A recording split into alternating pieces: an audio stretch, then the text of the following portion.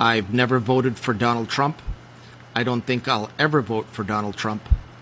But nothing will ever convince me otherwise. His latest indictment is a political witch hunt.